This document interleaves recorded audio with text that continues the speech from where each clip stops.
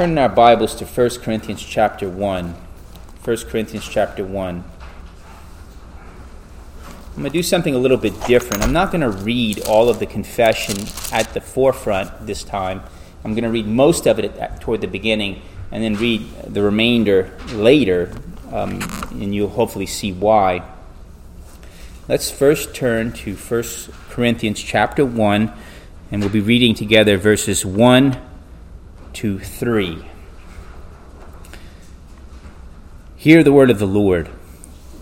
Paul, called as an apostle of Jesus Christ, by the will of God, and Sosthenes, our brother, to the church of God which is at Corinth, to those who have been sanctified in Christ Jesus, saints, by calling, with all who in every place call on the name of our Lord Jesus Christ, their Lord and ours. Grace to you and peace from God our Father and the Lord Jesus Christ. Let's pray. Blessed Lord, we ask that you would help us to understand and believe your holy word, even those complex things concerning your church, concerning what we would call the invisible and visible church distinction. Lord, some complex areas of what Scripture teaches, but help us, we pray, to understand, to grow in grace, and to even grow in our assurance of our faith in Christ. For we ask these things in the blessed name of Jesus our Lord. Amen. In my journey to find what I would say to find Presbyterianism, I departed from Roman Catholicism. And in departing from Roman Catholicism, I found there were many churches that I was visiting that had different things that just didn't fit well. Sometimes in one particular church there was works righteousness being taught. If you're not in the door every time it's open, you're not right with God. Well, what do you do if they have a 2-week-long revival and that church doors are open every day for 2 weeks straight? How are you going to pass your exams? Or if you have a job and you have to work at night and you can't make it, are you not right with God because you didn't make it that some evening during the week? You know, it really things like that really turned me off because I knew that those things were not right.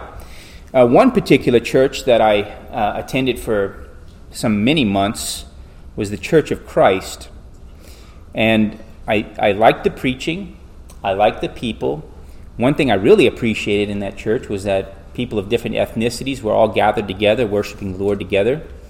I don't know how that came about, but that was a wonderful thing, and I had some dear friends there. However, when talking with the pastor and having a one-on-one visit with the pastor, he basically said that only their baptism was legitimate. Every other church in all of Christendom had a baptism that was not legitimate.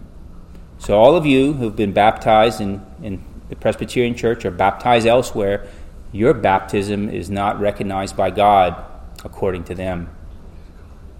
That is something that is totally contrary to this doctrine which we call the Church, the Holy Catholic or Universal Church. In the Apostles' Creed, we say that we believe in the Holy Spirit, the Holy Catholic Church. Now, that's not saying that we believe in the Pope as the authority, and that's not saying that we believe in the Holy Roman Catholic Church, but that means that we believe in the Church Universal. And that's what's taught in the Westminster Confession of Faith. Let's look at that at page 935, and then we'll keep that open because we'll refer back again to it. Page 935.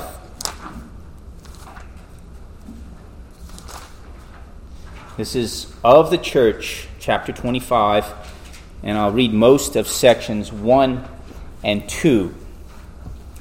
The Catholic or universal church, which is invisible, consists of the whole number of the elect that have been or shall be gathered into one under Christ the head thereof, and is the spouse, the body, the fullness of him that filleth all in all.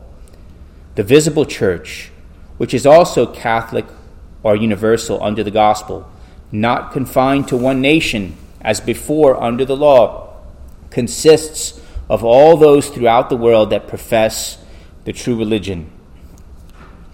We're going to kind of go back and forth a little bit. I'm not going to read the rest of section 2, but we're going to go back and forth in studying the distinction between what we call the visible and invisible church.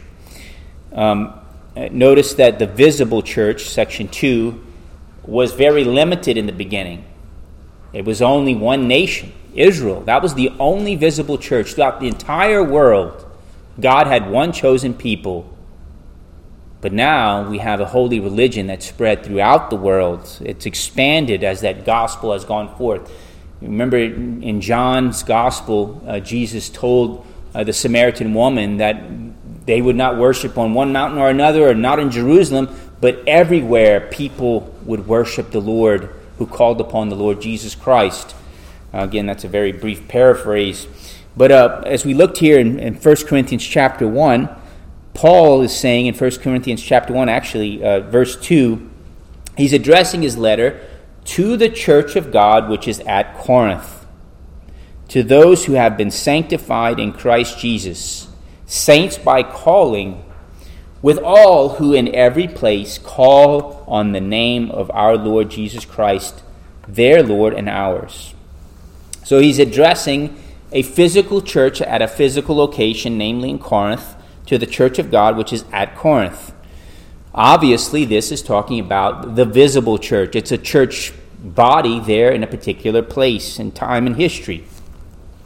His letter, notice, it was not intended only for those Christians there in Corinth. And honestly, I didn't notice this until today. It's addressed to all believers. It says it's addressed to all who in every place call on the name of our Lord Jesus Christ, their Lord and ours.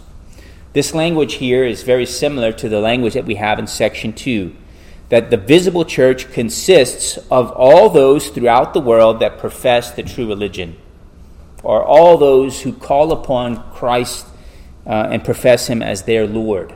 That's a visible church.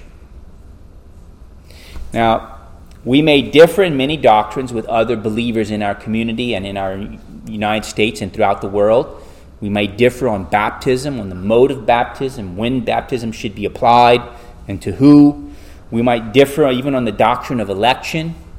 However, all those who truly by faith, who call upon the name of the Lord, are part of this broader church. So in other words, the church Catholic or the church universal consists more than what's in these walls. It's beyond what is even beyond the OPC and even beyond our sister denominations like the Presbyterian Church in America or other Reformed denominations. Anybody, even though we disagree with doctrine, who calls upon the name of the Lord is part of the church visible, this church Catholic or universal. Again, it's not just our baptism that God recognizes. He recognizes the baptism, that sacrament of baptism of all those who, even if we don't agree with the way it's applied, it's still legitimate in God's sight. Section 2 goes on and says, the visible church, which is also Catholic or universal. This is the church which is referred to as the church as mankind sees it.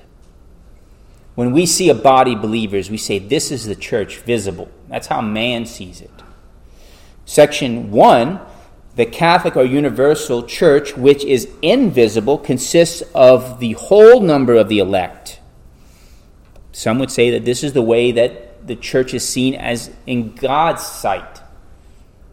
We can't look at individuals and say, I am absolutely certain that person's elect, and that person's elect, but this person is not, and this person is not. God knows for certain who is and is not. So this is the church only as God sees it. The first church that I joined outside of the Catholic Church was in the PCA, Presbyterian Church in America, Reformed Presbyterian denomination. in Monroe, Louisiana. They, after I moved out of the area, moved to South Louisiana, and then later on moved to New Jersey, they later on moved out of the PCA and moved into their own denomination and caused a split and actually caused a great demise of the PCA churches here in the state of Louisiana. A big controversy known as Federal Vision. And one of the strange distinctions of their teaching of this group was that they did away with the visible-invisible church distinction. Now, you realize that in this confession, there is a visible and invisible church distinction. The church as God sees it, which is the elect, and then we have the church body as man sees it. Well, they had strange doctrines in this denial. They said that if you were a member of a sound biblical church, you could be united to Christ by faith. Yet, if for some reason you were disciplined and you became unrepentant and had to be excommunicated, you could lose that faith. In other words, you could be united to Christ in a saving manner, yet lose that saving union with Christ. That's a kind of scary thing, isn't it? That does total destruction to the doctrine, the Reformed doctrine of the perseverance of the saints. I want us to look at a passage of Scripture that they use to uphold, to deny this visible-invisible church distinction. And let's look at John 15. The Gospel of John 15, starting at verse 4. This is a key passage for them. Jesus uses an illustration. Actually, I'm not going to pick up at verse 4. I'm going to start at verse 1. Because that's where the illustration begins. John 15, verse 1. I am the true vine, and my Father is the vine dresser. Every branch in me that does not bear fruit, he takes away. And every branch that bears fruit, he prunes it, so that it may bear more fruit. You are already clean because of the word which I have spoken to you. Abide in me, and I in you, as the branch cannot bear fruit of itself unless it abides in the vine, so neither can you unless you abide in me. I am the vine, you are the branches. He who abides in me, and I in him, he bears much fruit. For apart from me, you can do nothing. If anyone does not abide in me, he is thrown away as a branch and dries up, and they gather them and cast them into the fire, and they are burned. If you abide in me, and my words abide in you, ask whatever you wish, and it will be done for you. And we'll stop there. So here's the illustration. They would say, a believer is one who's abiding in Christ, like a branch from the vine. You're united to Christ. But the text here says some branches are cut off and thrown in the fire. So here is a case where someone's united to Christ with saving faith, but gets cut off and then thrown into the fire. So here, this is the proof text, they say, that a person can have a saving union with Christ, yet be thrown away into the fire and actually suffer hellfire. Well, is that what this passage is saying?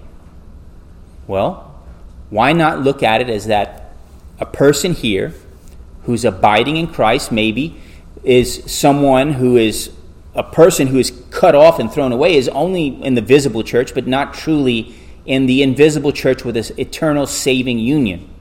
That's one way to understand it. But again, this interpretation that they would have of this text totally destroys the doctrine of the perseverance of the saints. That doctrine of the perseverance of the saints found in John 10, 27 and following, it's there in your outline, says, my sheep hear my voice, and I know them, and they follow me. I give eternal life to them, and they will never perish. No one will snatch them out of my hand. I don't know about you, but I think this passage in John 10, who also recorded the words of Christ in John 15, this passage in John 10 indicates that what Jesus is saying here is that if you have a saving union, you cannot lose it. if you have a saving union, no one can snatch you out of his hand. You cannot have both interpretations. Their interpretation of chapter 15 and the interpretation of eternal security mentioned in chapter 10. You cannot have both. So how do we understand it? A key passage, and I know I cite this one in a reasonable amount of times, but a key passage is found in that first epistle of John, also in your outline, 1 John 2:19. The same John who wrote this letter, or who recorded the words of Christ, wrote this letter here in 1 John 2:19, which says, "They went out from us, but they were not really of us. For if they had been of us, they would have remained with us. But they went out so that it would be shown that they all are not of us." So rather than what the federal visionists would teach, that a person can have a true saving union with Christ, be united to Christ, be engrafted into the vine, have saving union, yet lose that saving union, what does John say here? They never had it in the first place. A person who is in the church, who later on leaves the church and lives the rest of their life in an unrepentant way and never goes back to the church and dies in unbelief, they never had a saving union with Christ in the first place. So all this is to show that the Westminster Confession of Faith distinction of a visible and invisible church distinction is the most sound way to understand the nature of the church. It's a very sound distinction that I think takes the Bible as a whole for the best. Now, a person who was in the church for a time, a person who is part of the visible church for a time, who made a profession of faith in the true religion, yet later on turned and died in unbelief, you could say they were part only of the visible church. In the end, the evidence is that they were never part of they were part of the visible church, yet never truly part of the invisible church. Okay, section 2. It goes on to state the importance of the visible church and who belong to it. It says that the visible church, and then you skip on a little bit, consists of all those throughout the world who profess the true religion and their children. So the confession is pointing out that the children of the covenant, not just believers, but the children of the covenant also belong to the visible church. And the two passages, classic passages in Scripture that show this, is in Genesis 17:7. God told Abraham, "I will establish my covenant between me and you and your descendants after you throughout all their generations for an everlasting covenant to be God to you and to your descendants after you." This is repeated and taken up in Acts chapter 2 at the Pentecost sermon, when Peter says to the Jews, "Repent, each of you, and be baptized in the name of Jesus Christ for the forgiveness of your sins. You will receive the gift of the Holy Spirit, for the promise is not just for you, but for you and your children after you," right? Now, having children raised in the covenant within the visible church is not an absolute saving union. There's a promise of a saving union. Parents are instructed to teach their kids and to raise them up in the holy faith, to pray for their children. We make vows that we are to pray with and for our children and to teach them the faith of Christ. That's what parents do when they baptize a child. They make those vows before the Lord to uphold that promise. So there's a promise that children God will save and bring them up in the faith. However, it will not come to fruition unless that child embraces the faith that they're taught when they grow up. But think about it this way. if you are a member in the visible church, you also have a promise of salvation. It's not absolute. You have to embrace the faith that is taught to you with saving faith. You can't just say, well, I'm a member of a church, therefore I'm saved. You likewise have to embrace the faith that is taught to you. It's a promise of salvation to belong to the visible church. But unless you belong to the invisible church, you will not be eternally saved. All right. Let's move on. We are not saved by merely having a part, again, of the visible church. However, Section 2 stresses the importance of being a part of a visible Catholic or universal church. It says the Catholic or universal church is the kingdom of the Lord Jesus Christ, the house and family of God, out of which there is no ordinary possibility of salvation. Why is there ordinarily no possibility of salvation outside the church?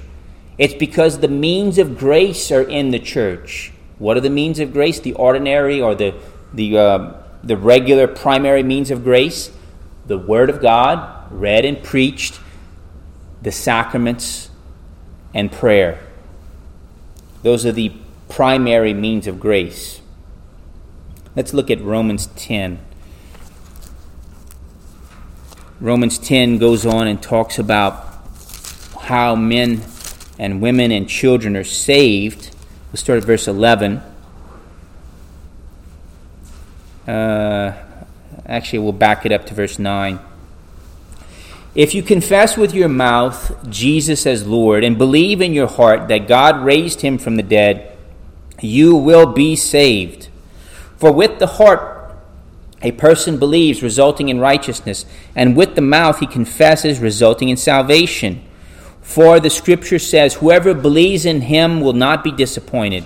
For there is no distinction between Jew and Greek, for the same Lord is Lord of all, abounding in riches for all who call on him. For whoever will call on the name of the Lord will be saved. How will they call on him in whom they have not believed? How will they believe in him whom they have not heard? How will they hear without a preacher? How will they preach unless they are sent? Just as it is written, how beautiful are the feet of those who bring good news of good things. So how do we first hear the gospel? By a preacher. Where do we find preachers? Very typically in a church. Now, you can maybe hear a preacher in some other venue, but very often the Word of God preached is found within the walls of the church. And how do we come to believe in that gospel and be saved? It's by the preaching of the Word of God. That's why being a member of the church is the means by which we are ordinarily brought unto salvation. Now, I'm going to ask a question here. What if somebody is listening to preaching over the radio, preaching over the TV, preaching over the internet? Can they be saved by such preaching? Yes, they can. But that's not the ordinary way. It's not the ordinary way according to Section 2. If you love Jesus Christ, you will inevitably love his bride, his church. One of the evidences that you have a love for God is you love his church. One of the means by which God will look at us upon that day of judgment and will see the evidences of our love is whether or not we had a love for the church.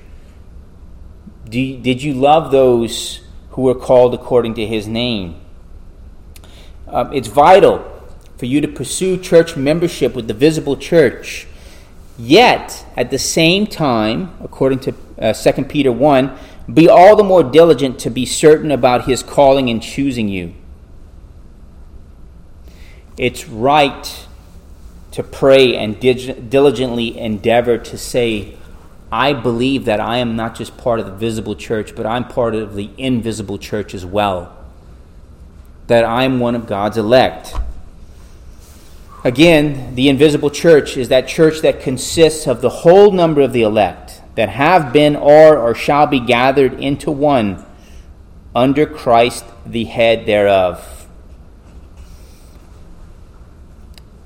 One of the things that the Federal Vision people would dog in Holy Scripture, I don't know if that's a good word to use in preaching, but one of the things that they would denigrate in Holy Scripture is what they called morbid introspection.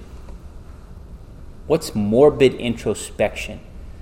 Well, I think what they're calling morbid introspection is exactly what they are putting a caricature for self-examination.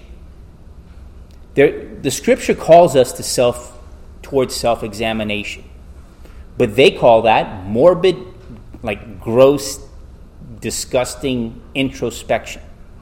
Doesn't the Scripture tell us to look at ourselves? It's not morbid. It's what Scripture commands. How could it be morbid? Scripture tells us, be all the more diligent to be certain about His calling and choosing you. 2 Peter 1. And then again in 2 Corinthians 13:5. Test yourselves to see if you are in the faith. Examine yourselves, or do you not recognize this about yourselves, that Christ is in you, unless indeed you fail the test? In other words, are you sure Christ is in you? Are you sure the Spirit of Christ is within you? Well, how do you know the Spirit of Christ is within you?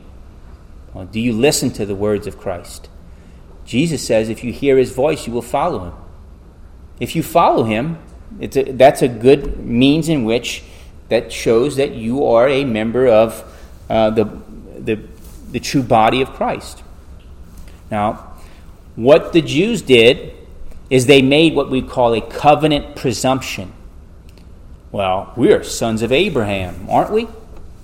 Just because they're descendants of Abraham. As if being a descendant of Abraham automatically brought them into a saving relationship with God the Father, with the triune God. But that's not the case. You can call that covenant presumption. They presume just because they had a relationship, an outward relationship in the visible church, that they were automatically saved. But unless you have faith, you shall not inherit the kingdom of heaven. So it's covenant presumption to say, I'm all right with God because I'm a member of X, Y, and Z church. I'm automatically saved because I'm a member of a church. Well, unless you have saving faith, no, you're not. You're a member of the church, and that means that the promise is yours if you embrace it by faith. If you receive the Word of God, if you receive Jesus Christ as Lord and Savior, you shall have eternal life. But the Scripture says, test yourselves to see if the Spirit of Christ is in you. I'm going to close with this one illustration. Pastor Al Morton, I don't know if it was Dr. Al Morton, but he was a Pastor Al Morton. I believe he's gone to be with the Lord, I'm not 100% sure, but he had an illustration that if you have a dollar bill, which you're wondering whether it's a fake or not. You know, you have to, sometimes you take that dollar bill out and you got to take one of these pens or something, or some people have to look at it in the light and there's a certain watermark or something of that sort. But if you do whatever technique is necessary to mark it up or do whatever to validate that it's not a fake but it's authentic, it only gains value.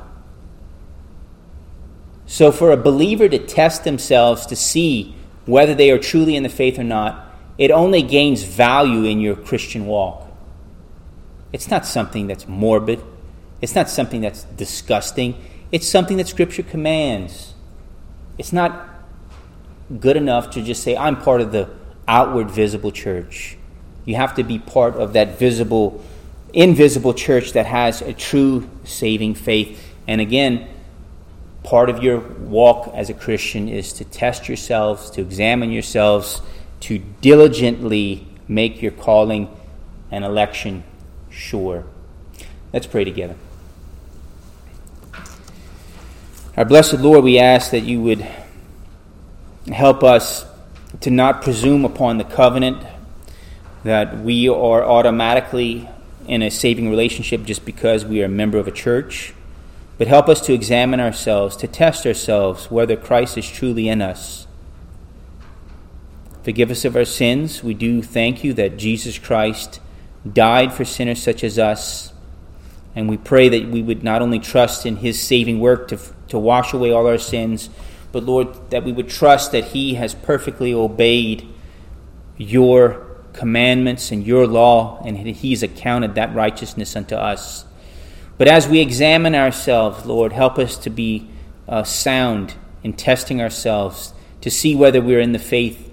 Lord, to examine ourselves, to see whether we're demonstrating fruit of righteousness, that fruit that demonstrates that we are a good tree bearing good fruit of the holy faith that you've given us. Lord, help us in this calling, and bless this, your church, for we ask these things in the name of Jesus our Lord. Amen.